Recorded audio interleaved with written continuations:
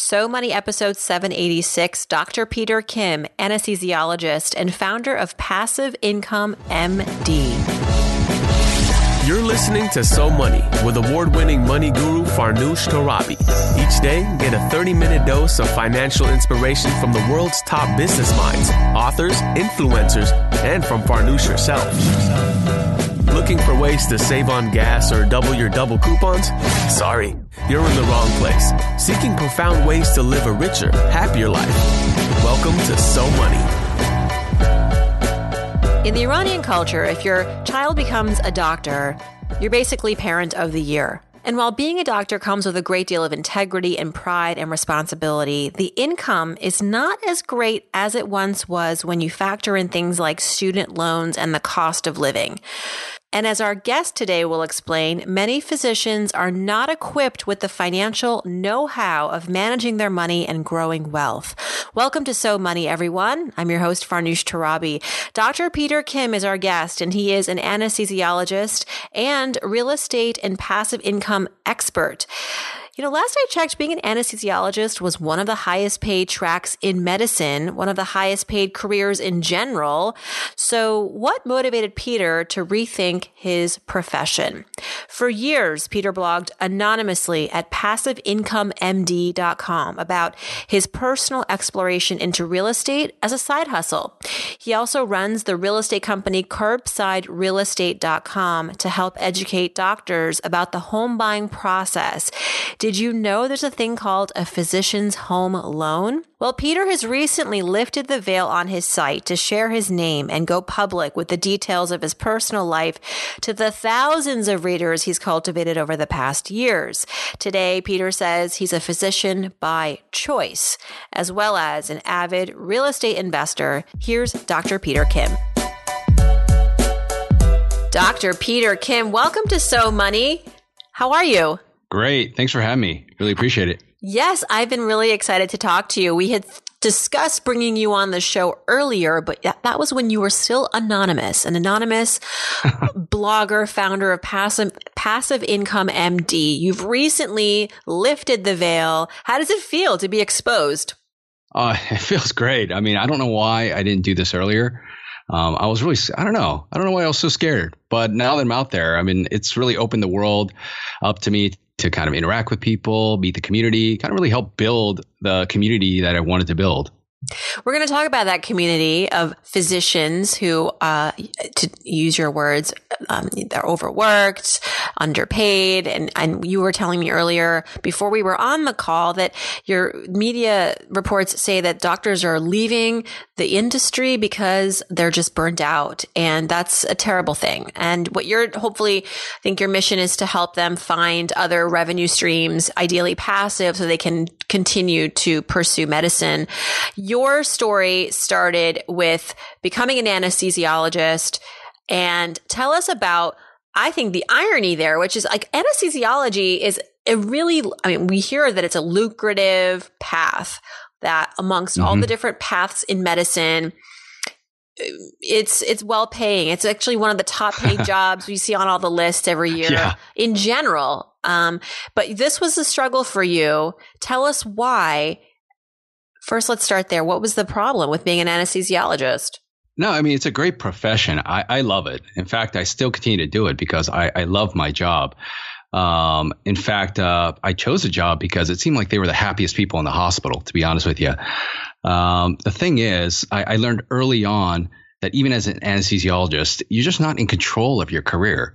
Reimbursements change, insurance changes, your job changes, the economy changes, and these kind of things. And so I realized I'm really not in control. Things were happening where my friends were that came out of training with me, their groups would get bought out by maybe their private equity group or, by another hospital. And then they were told, look, you're going to get a 30% pay cut or you find another job.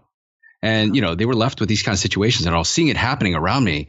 And I started freaking out a little bit because I was like, I'm not in control here. I mean, I have a, set hope plan for the future where I'm going to be in terms of my finances. And, I can't control that on my own. So now I've got to figure something else out. And that's kind of where I started on this whole journey of trying to figure out okay, where else can I make an income? How can I produce, how can I create these other multiple sources of income and maybe create the life and career that I want? I mean, again, the goal was to stay in medicine. It was never to leave medicine. It was just to give some relief from other places. Yeah, to so allow me to breathing room. practice. Yeah, it's a breathing room so I could practice how I wanted to. I think most of us who became physicians became so because they love it. I mean, they wanted to help people. They want to have this nice career. There's, some element of respect and feeling good about what you do. And, I've heard it said that, physicians, it's such a long journey. So it's not just the career that you do. It's really like who you become and who you are. And so I didn't want to lose that. But there are some financial pressures and these kind of things. So I really try to remedy that. You wrote on your website that you, as you were describing this journey, that you didn't have the best financial habits. You had poor spending habits. You had just kind of emerged from credit card debt that was lingering from college as now a professional. And then you also invested like gambling. You kind of just tried to strike, you took a lot of bets. And what was it that got you a little more acclimated and together, so to speak, with your finances? How did you get there? Yeah, I was, my father's a physician and, he worked really hard, really hard, provided for the family, but he never really taught us about finances. He never taught us about, how to budget, credit card debt, interest, investments. These kind of things were never really part of our household conversations. And so I went to college and I don't know, you go to those college fairs and people have you sign up for like free credit cards for like t-shirts and things like that. Oh man, I was all over that stuff. And, and I was like, oh man, you can just use this credit card and just kind of buy things and, just kind of pay it off in payments over time. Oh, this is awesome. And so I had credit cards left and right, racked up a ton of debt, carried it all throughout, into med school. And then I met my wife. A future wife at that time. And, we were talking about finances and she's like, what? You don't pay off your credit cards every month, or do this or you keep debt? And I was like, yeah, isn't that what that's what everybody does. And she kind of told me, all right, no. This is what I do. This is what our family does. And it kind of got me thinking, all right, maybe I'm not doing this right. And there definitely was some stress every month as the bill started rolling around. And then eventually throughout med school, I started reading some books on finances. And by the time I finished med school, I took a year off in between my residency. Well, after my first year of residency, and I worked for a year. And I worked really hard. And what I did that whole year was I dedicated myself to paying off all my debt. So that's what I was able to do. And once I kind of reached that point, I realized, man, this is great. I mean, this feels good. And this is probably what I should have been doing the whole time. And then I just started trying to educate myself more on the topic. And little by little, I got better at it. And real estate became the thing, the real interest, intrigue, passion. And yet this was also something that you knew nothing about, but your interest had been piqued. I guess I understand you read Rich Dad, Poor Dad, Robert Kiyosaki, and he talks a lot about leveraging real estate to build wealth. And so talk about your foray into real estate. Now, of course, you run a company and you're curbside real estate that helps physicians and other healthcare professionals buying their residential homes. Didn't know that was a niche, but you found it. Yeah. And that's very fascinating too. We'll get to that. But when you got into real estate in the beginning, what did you latch onto for guidance? And how did you get involved in real estate in the beginning?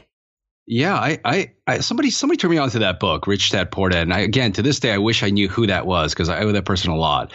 And in that book, it kind of opened my world to think, all right, you've got to figure out a way to unlink your time from your compensation. I mean, if you're just an hourly worker, then you'll never really gain that financial freedom and life freedom that you're looking for. And so it got me thinking along that path. And, I wasn't sure exactly how I was going to get there. He talks a lot about real estate. But I was like, I don't even know much about it. And then it's funny because in my own life, once I met my father-in-law, he's an anesthesiologist as well. And I saw the life he was living, and he was living a pretty good life. I mean, he looked, they would travel quite a bit. He would kind of give up time to do the things he wanted to do. And, as he was getting closer to retirement, he was also a physician just like my father, but they were going totally different places. I mean, he was just comfortable with his retirement. He was good set. And I started asking him, what did you do? And he said, look, I just got into real estate. I just started buying property here, property there. And over time, eventually it started creating all this cash flow for me in terms of passive income. And honestly, I could have stopped working 10, 15 years ago. And then I looked at my father who, really worked really hard, but really didn't invest very well or invest at all. And, he got to the end of his career and really, he wasn't really sure how he was going to be able to support himself during retirement. He didn't really have those sources of cash flow. And so it was kind of like the rich dad, poor dad playing out in my own life. And I was like, okay, well, if there's one person I want to emulate when it comes to that is my father-in-law. So I started really reaching out to him to find out more about real estate. And little by little, started with one property, started with two properties, reading about the topic. And it's led to so many different things. You got interested in crowdfunding, real estate crowdfunding. Tell us a little bit about that. That we don't talk a lot about that on the show, but I've come across it myself. I've been interested, but you tell me from the trenches, is this who should do this and how does it work? I wrote a little post on my favorite real estate crowdfunding sites on the website. It's something that I just ran into by accident about 4 or 5 years ago when the industry was just starting out. I was at one of these real estate investor meetings and I happened to meet the CEO or the founder of one of these companies. And, at that time I had been interested in, finding different ways to invest in real estate besides just owning your own home. Maybe I didn't have the full funds to be able to do so, but I wanted to get involved, maybe, lend out some money, be the bank for once, and lend out some money to some people that were trying to do some projects or get involved in some of these syndications. But a lot of times before the Jobs Act that came out during the Obama administration, you had to know somebody personally. You had to kind of be connected into that world to find these deals.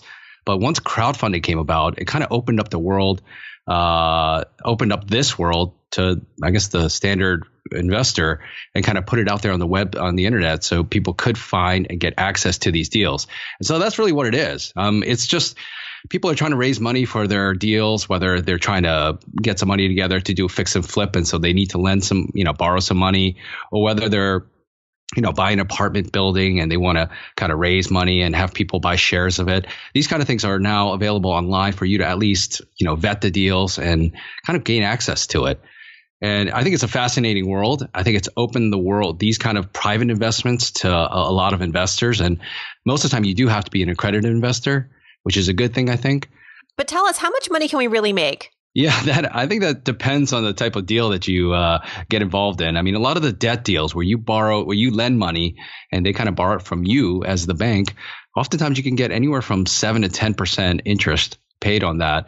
The cool thing is it's collateralized, meaning that, if they don't pay, you have to foreclose on them. You actually get the property. The cool thing is these platforms. Yeah. The platforms take care of it for you. But you're one of many investors. So how does that work out? Yeah. So you're like in an LLC. So you're a minority investor. So you have a share in it. But the platform takes care of it for you, which is kind of nice. And so, if that does happen, and knock on wood, it hasn't happened to me yet. At least you have an asset at the end of the day that can be sold, and you can regain some of your money back. If not, actually make a gain.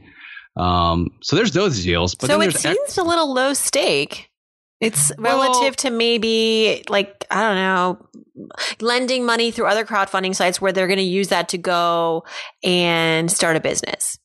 Yeah, or like a peer-to-peer site where there's no collateral. Yeah, like a Lending Club or Prosper, and I've invested in those as well.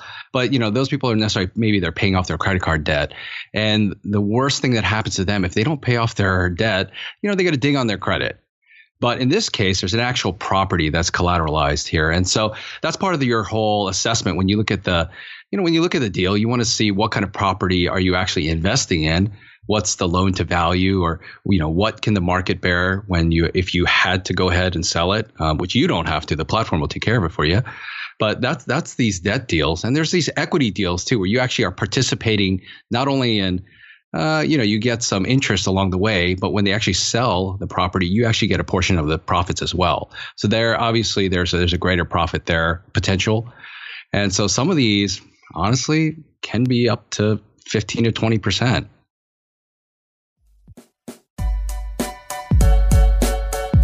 Think about the security Fortune 500 companies use. They need to know police are going to be on the scene immediately. This is exactly the kind of security you get with SimpliSafe. If there's a break-in, they use real video evidence to give police an eyewitness account of the crime. And that means police dispatch up to 350% faster than for a normal burglar alarm. With SimpliSafe, you get comprehensive protection for your home. Outdoor cameras and doorbells alert you to anyone approaching your house. Entry, motion, and glass break sensors guard inside. Plus, SimpliSafe protects your home from fires, water damage, carbon monoxide poisoning, and it's all monitored 24/7 by live security professionals. You can set it up yourself with no tools needed, or they can do it for you, and it's only 50 cents a day with no contracts. Visit simplysafe.com/SoMoney. You'll get free shipping and a 60-day risk-free trial. Be sure you go to simplysafe.com/SoMoney so they know our show sent you. That's simplysafe.com/SoMoney. Wow. All right. I'm definitely going to consider this now because, everybody knows I'm obsessed with real estate and I don't really have the capacity to go and invest in something out of state or even out of city. But this might be a way to do it kind of with lower stakes and less time. Yeah. Well, lower stakes because also the limits are lower. I mean, right. I did my first investment in a crowdfunding deal for $5,000. And I don't know how else you can get involved in real estate in a lot of ways for that amount. And so, I was scared. I was scared. How much has that produced for you, that $5,000 investment? That was a 12% annual interest rate. So I got a 12% on that for that year. And then it closed. You got a return of capital and I was able to move it elsewhere. But some of these now, the market's changed a little bit. And so now I think it's, you'll see it closer somewhere to about 7-8%. Cool. There's risk. There's definitely risk there. You have to vet these deals out properly. I don't tell people just go ahead and throw it in any of these deals. You have to learn how to read, some of these, offerings and know what you're getting yourself into. And definitely don't put money in there that you need right away because it's not really liquid. At least for a year, 2 years, 5 years, whatever the deal might be. It's an alternative investment. This is not money that you want to be sure you have. You can afford to lose it, but also, it could be great upside potential as well.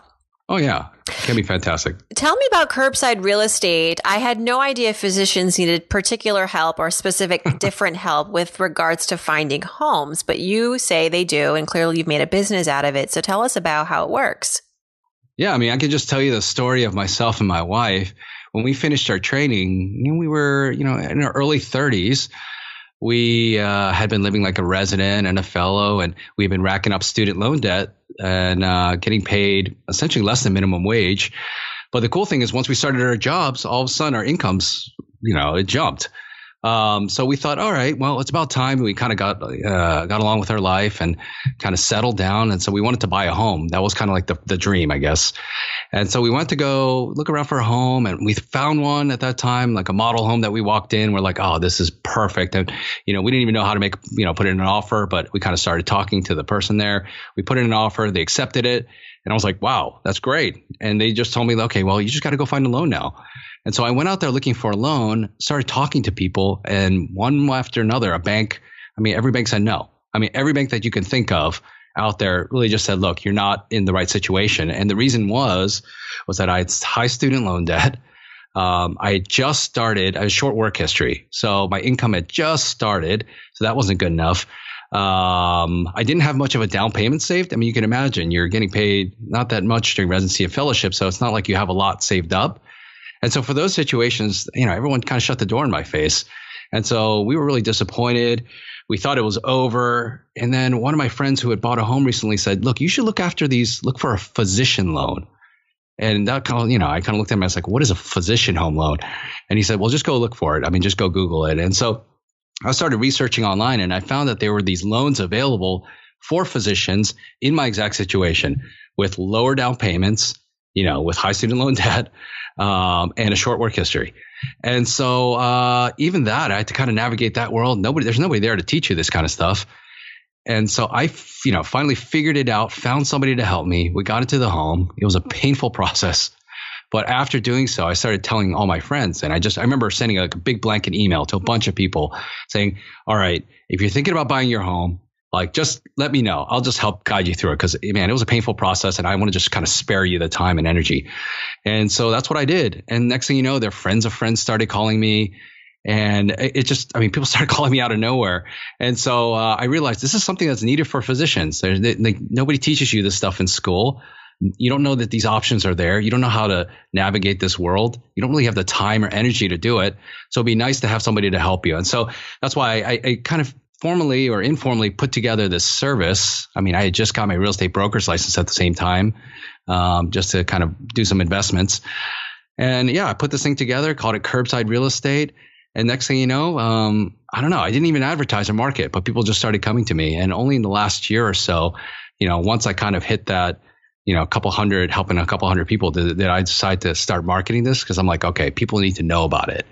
And yeah, so I put it out there, and honestly, that's what we do. It's a free service for physicians. And that's really what I really wanted to do, create a free service for physicians to help navigate this whole world of buying their home. And that's, that really results in me educating them. I connect them to lenders. I connect them to realtors, because a lot of them end up relocating to places where, just because your job or your residency or fellowship, places that you don't know anybody. And so we just kind of act and help to connect. So you're like the conduit. Do you make a commission when you refer them to banks or real estate agents? Yeah. So with the lending world, that gets complicated because of everything that happened in 2008. They make sure that you kind of have a good separation between brokers and lenders. So, I don't get compensated on that side, to make it clear. But with the realtors, they do pay to be part of our network because they get access to amazing clients, and it's kind of a win for everybody.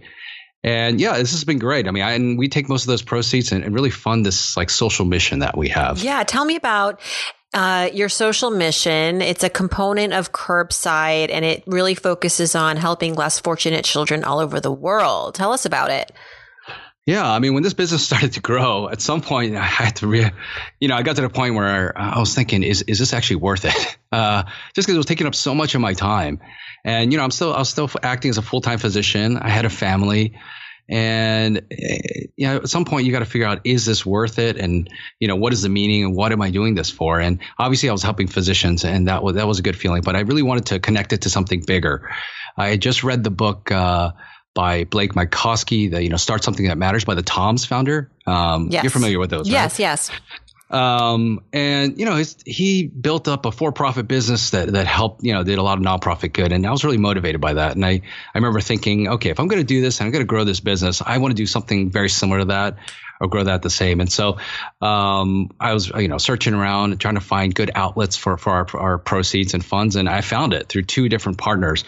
One is this company called Angel House. And what we do is we take a lot of those proceeds, and, it's kind of a home buying thing. And so what we do is we buy homes for children. So we build orphanages overseas for children, and we give them a home. We give them access to education, clean water.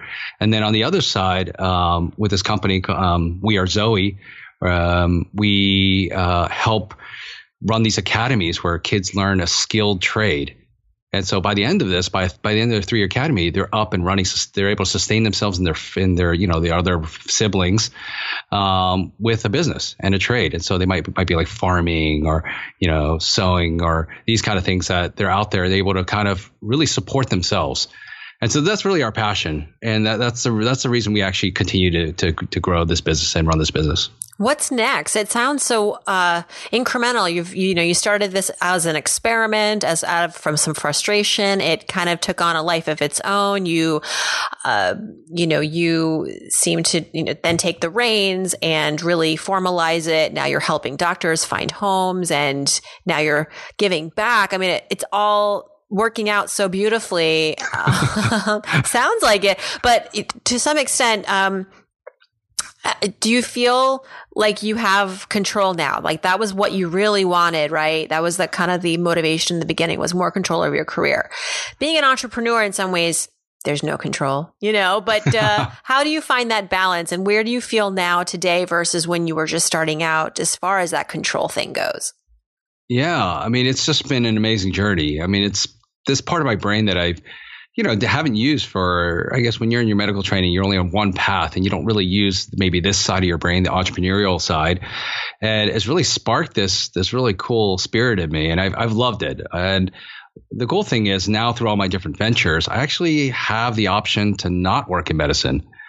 It's actually given me an income outside of it where I can be a physician just out of choice. And so people all the time ask me, they go, when are you going to retire? But I tell them, look, I'm actually working as much as I want to work right now.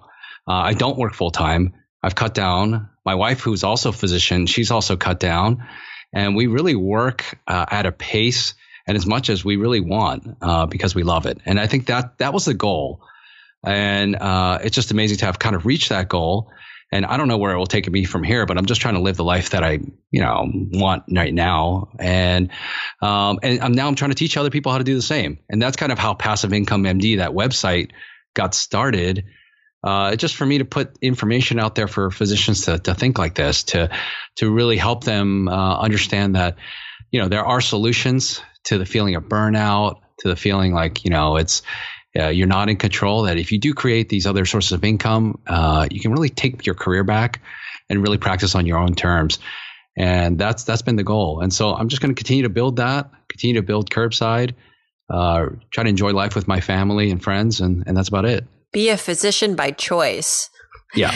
That's, we take it for granted. Like, of course you want to be a doctor. It's not an easy road. I didn't become a doctor for a lot of reasons, but mainly because I didn't want to be in school for so long. And also I'm not that smart. Like I could not get through all. Oh, please. Come on. My brain is not, no, I know my strengths and weaknesses. I listen to your podcast. I learn a lot from your podcast. I'm also really afraid of blood. So that's all those things together. No, Farnoosh should not be a doctor, but, I have so much respect and admiration for physicians because I know it's a hard road. I know that it's just such a selfless, position to be in, that it breaks my heart that, that financially it's not rewarding. And a lot of them are still struggling with the loans that they take on from school. I mean, it's not right, so I love what you're doing, trying to open up doctors' eyes and potential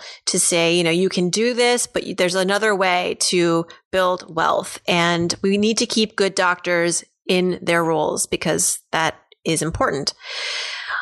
Tell me a little bit about your financial upbringing. So you did talk about your father and how he was a doctor as well, but didn't really instill in you kind of these entrepreneurial ways or wealth building ways. But was there a memory from childhood growing up that really has stuck with you that was a money memory? Well, yes. I think I remember my father, and this is not even when I was too young, but I remember him stressing out about a situation where, he had gotten himself into a bad deal. I think he had invested with a friend. He invested with a friend, and a few things happened where things didn't turn out like he wanted. And so it kind of put a little bit of financial stress on the family. I remember that. Again, he didn't really involve me, my mom and my father didn't really involve me in financial kind of matters. I guess they didn't want me to be stressed out about it. They didn't want me to think about it. And I give them all the credit for that. I think they just wanted me to live my life and just do the best I could. But yeah, I mean, I remember them going through that because they were just visibly stressed. And I remember trying to get in on the conversation and ask them, who was it? What did they do? And these kind of things. And so I kind of revisited this years later when I could kind of understand a little bit more about finances. I went back to my father to ask him about the situation. Turns out, yeah, he had invested with a friend. There was nothing on paper, which is crazy. It was a good amount of cash. And he just lost it all. And it was part of his. Part of it was his fault. He didn't know what he was getting himself invested in. It was a real estate deal, but he had really no understanding of it. And, that really got me determined to say, look, in the future for me, I do invest with some friends on occasion, but we make sure we do it right. We put everything on paper. Everything's laid out. Everybody understands.